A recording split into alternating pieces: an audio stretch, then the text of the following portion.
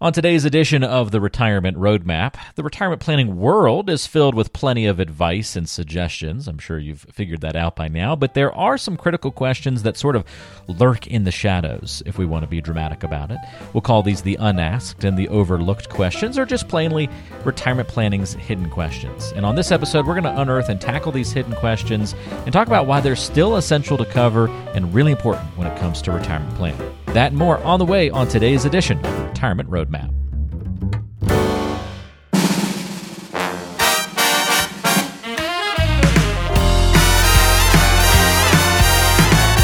It's time for the Retirement Roadmap podcast with registered financial consultant Glenn Mosseller.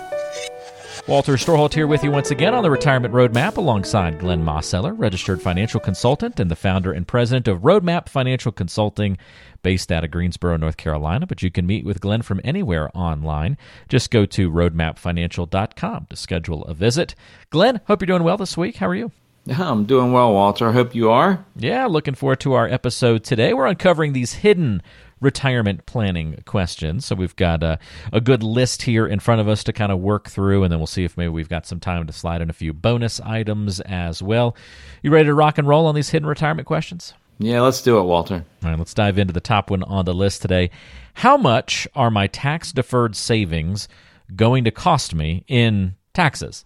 That's probably not a question you get from somebody as soon as they come in to meet with you. This is something that needs to kind of get uncovered a little bit, right? Yeah, I mean, it does, Walter. I mean, when most times when people come in and they, when they're thinking about retirement and they're thinking about how much they've got saved in their retirement accounts, they typically are not thinking about, well, what is the tax liability inside of my retirement account, right? I mean, that's not a normal question that most people are asking. Most people are, realistically know that there's going to be, if they've put money into those pre-tax or traditional accounts, they know that there's going to be some taxes there, but it's not really a normal thing for most people to be thinking in terms of of doing some calculations or they're not really engaged in that thought process about how much money is really theirs, or at least potentially, and how much is really the government's. But they do think in terms of that it's going to cost me this, right? And the thing is, it's like really the mindset of that really needs to be that.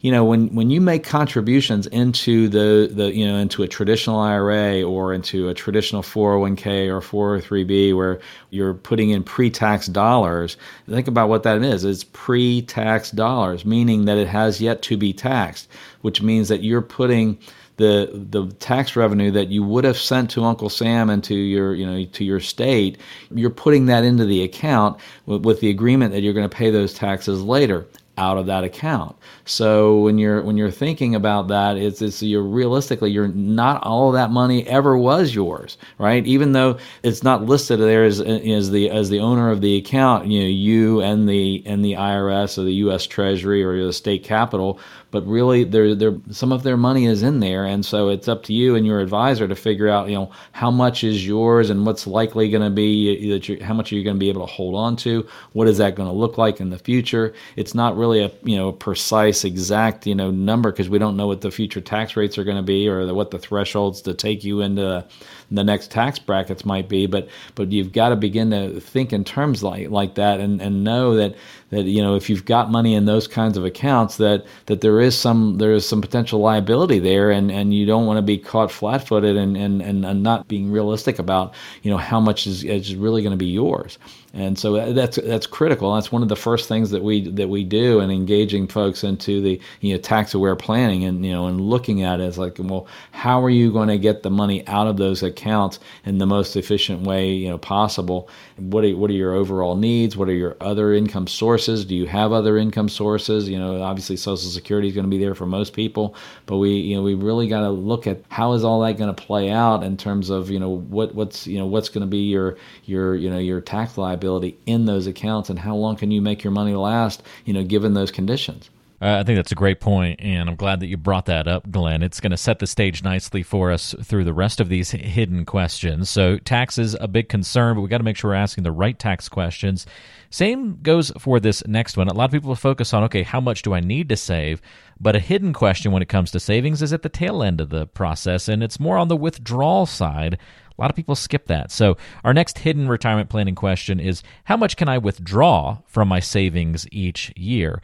That almost deserves more focus than the actual savings number itself, it seems. Well, I mean, yeah, you're exactly right, Walter. Because I mean, the way our whole society and lives are structured is monthly cash flow, right? I mean, money coming in and money going out, and so it's very important to be thinking along the lines of, well, how much income can my retirement savings produce? And how is the best way to structure that? That's a whole different notion than, oh, I've got to accumulate the magic number of X, and that X is different for different people. But I mean, you see a whole, advertising campaigns, with financial institutions about, what's your magic number, or, what's your number, and those kinds of things. And that's not unimportant, but I think it's a more important thing to be thinking about. It's like, well, what is your lifestyle? What do you want your lifestyle to be like in retirement? And do you have enough saved to be able to create the income that's needed there? And that's a different calculation than just purely looking at how much did you accumulate, because that also goes into play there, Walter. Is that not all retirement savings are going to be treated equal in retirement when you're taking money out? Do you have any Roth money that's there that you've already paid the taxes on? Is it all pre-tax? Social Security is going to play into that. Social Security is not inherently taxable, but becomes more taxable based upon how much other income you have. So when you start looking at all of those things, Walter, it's a very tricky thing to try to figure out, well, how much can I withdraw, and is there a particular withdrawal rate that I can be shooting for? And that number is not necessarily going to be the same for everybody. We do have to think in terms of, at some point, whether you start taking money out, before you have to, or you wait until you quote unquote have to, when you have required minimum distributions on certain accounts. All of that plays into, and then when you have a required minimum distribution, the government's basically going to say, it's like, okay, this is the table for you, and so we're going to look at what your account balance was on certain accounts at the end of last year, and how old are you this year, and those two things combine to determine what is your required minimum distribution. And there's certain withdrawal rates there, and obviously the older you get, then it becomes a larger withdrawal rate that they're expecting on that previous year's account balance. That becomes a very, very important piece of the planning puzzle, Walter. And when most folks are in their accumulation years, that they haven't really thought about that very much, if at all. And it's critically important that as you getting closer and closer to retirement, or if you're in retirement, that becomes a real focus on terms of your overall planning and your thought process, and thinking about strategies that are going to serve you better in terms of how can you create the income flow and the cash flow on a monthly basis that's going to serve you and give you the lifestyle that you're wanting to have in retirement. Good points on that one, Glenn. All right, so we turn our focus from withdrawals to another hidden retirement planning question, and that would be, should I still have life insurance when I'm retired? I say this is a hidden question because I feel like a lot of people just assume the answer to this, and so they don't ever actually ask the question.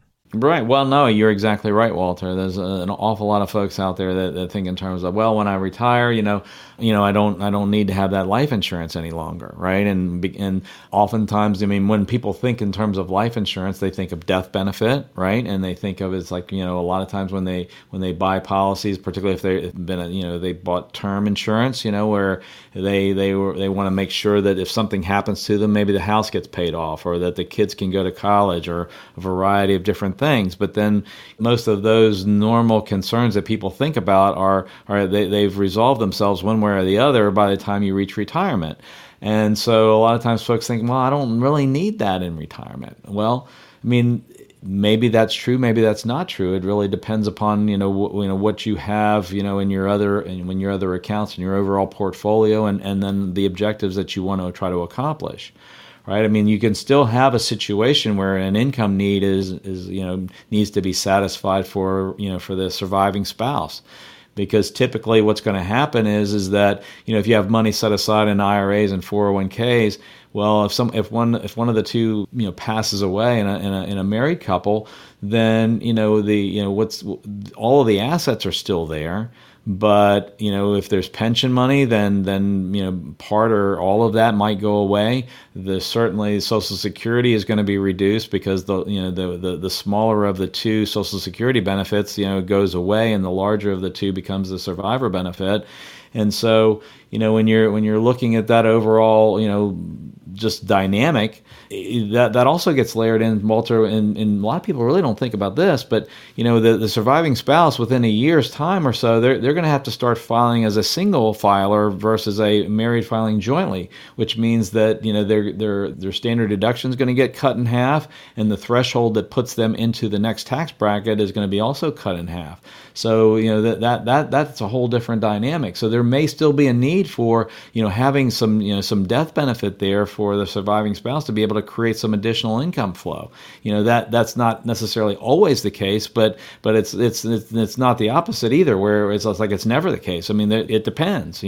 What's the particular situation, as well as do you a lot of times people have life insurance there, not just for the typical things you think of in the accumulation years to pay off the mortgage or this or that. Sometimes people have life insurance because they want to leave a legacy to people they care about, and they want to have a death benefit to be able to transfer, that is, potentially tax-free. That's a very important thing for some folks. So it's a case-by-case basis as to whether or not it makes sense to continue to have life insurance when you're in your retirement years or not. Working our way through this list of retirement planning's hidden questions. Here's another one. Back to the healthcare conversation a little bit here. And the hidden question is, what kind of medical coverage will I need over and above Medicare? Again, there's just sort of this assumption that Medicare, that's all I need to know, that's all I need to take.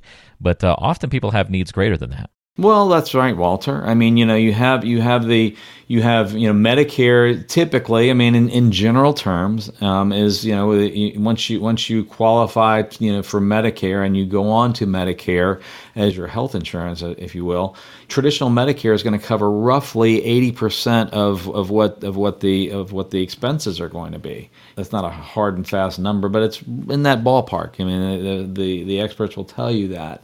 And so now you got to make the determination: are you going to have a Medicare supplement that's going to help pay for that gap of that 20%, or maybe pay all of that, depending upon what particular plan you might end up going with. Or there's Medicare Advantage plans that work differently than that. But again, we're going into the basic notion of how are you going to make sure that you're not exposed to undue risk for medical expenses, because as we've talked about in the past, in past episodes, that it's really important to understand that the inflation rate on healthcare expenses tends to outpace what the normal inflation rates are, if you will, when you're looking at like food and housing and and energy and those kinds of things. We tend to see that healthcare is more inflationary, if you will, and so that's important that you don't leave yourself overly exposed there, and how are you going to deal with that. And it's really important that you do some shopping and you look at you're educated when you're making choices about that. And so I always encourage folks to be working with an independent insurance agent that can represent a variety of different companies, and ultimately you really want them to represent you, and in order to do that and to do that for a number of people, it's helpful to work with somebody who is contracted with a number of different companies, so they're not beholden to one or two companies, that they have the ability to look across the spectrum based upon what your needs are to find to help you find what's going to be the best plans for you. And then of course, Walter, we also have to kind of think in terms of that's very related to to healthcare costs in retirement is the potential for long-term care, and do you have anything in place to help take care of some of those potential expenses, and do you have any strategies in place that are going to help you position money so that it can be there for you if you have those needs. Glenn, appreciate all your help so far on the episode today. Here's another one for you. Hidden retirement planning questions. How much am I really paying in fees and commissions?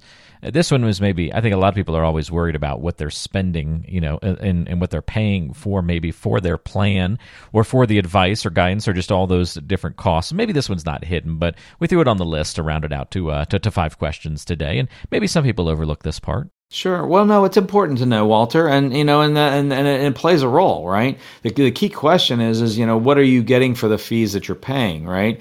In some cases, you're paying a bit more in fees than if you were just doing a do-it-yourselfer and you're maybe at one of the big houses, like the Vanguards or the Fidelities, or those are just a couple. There's plenty of them out there. But if you're kind of a generic do-it-yourselfer, you can find plenty of things that have very, very low fees. The key question is there any planning that comes along with that?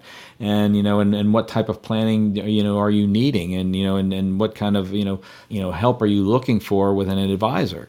And so typically if you're getting help with an advisor, there's going to be some level of fee structure there, but and then the key question comes into play: what are you getting for the money that you're spending? I always like to say that fees in a vacuum, there, if you just look at that, there's expenses there, right? But it's like you're in a situation where you've got to really weigh it out and determine. They can be very expensive in the absence of value, but if there's value being created by what you're paying in fees, well, then you're looking at a holistic picture of how things are doing and what your plan looks like, and that's really the critical piece is to how does that factor into your overall planning process, and if you're wanting to get some additional help with an advisor or advisors, then that's typically they're going to have to make money because it's just the way the world is. I mean, you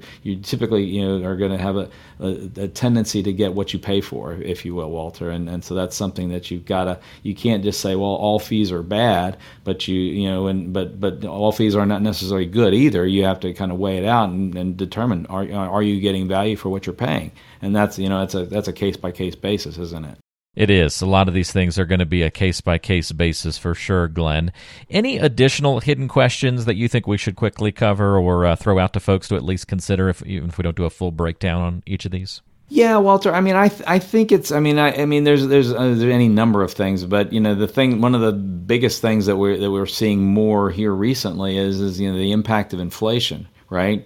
I mean, inflation's kind of always been there, but it becomes more intense at different times, along the way. I mean, way back when in the 70s and 80s, we saw, really high inflation, and then it began to dissipate for a number of decades, and now it's raising its head again, and so we're still in the question, are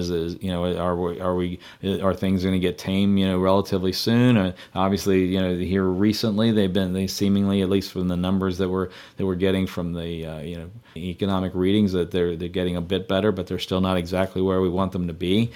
Well, I mean, you got to factor that in with your overall, your income plan, in terms of, think about it, if you don't have something built into your income plan that is going to give you increasing income over time, then you're basically losing buying power, and then you're in the bottom line result of that is that your lifestyle is apt to contract. And most people don't want to see that happen. So you really want to make sure that you're factoring that in, and that's it's not one of those necessarily obvious things as to how that's going to work, but it certainly needs to be part of your overall plan, and that needs to be something that's just addressed, very, very specifically, not just thinking, oh, well, that'll just kind of take care of itself, because in general, Walter, things don't necessarily take care of themselves, right? They have to be planned for. Very, very true. Well, great breakdown today. If you've got questions about what we've discussed, which you might, there might be some hidden questions we covered today that you haven't gone into full consideration or full coverage in your financial planning, and that's okay. There's still time to make the right choices and get on the right path in your retirement future. To set yourself up for success in the future, get a plan together with Glenn Mosseller and the team at Roadmap Financial Consulting. You can get in touch with Glenn at 336-291-3535, 336-291-3535, or go online to roadmapfinancial.com and just click the free consultation button at the bottom of the page to schedule your visit. That's roadmapfinancial.com. More to come on the next edition of Retirement Roadmap, so come back and join us then.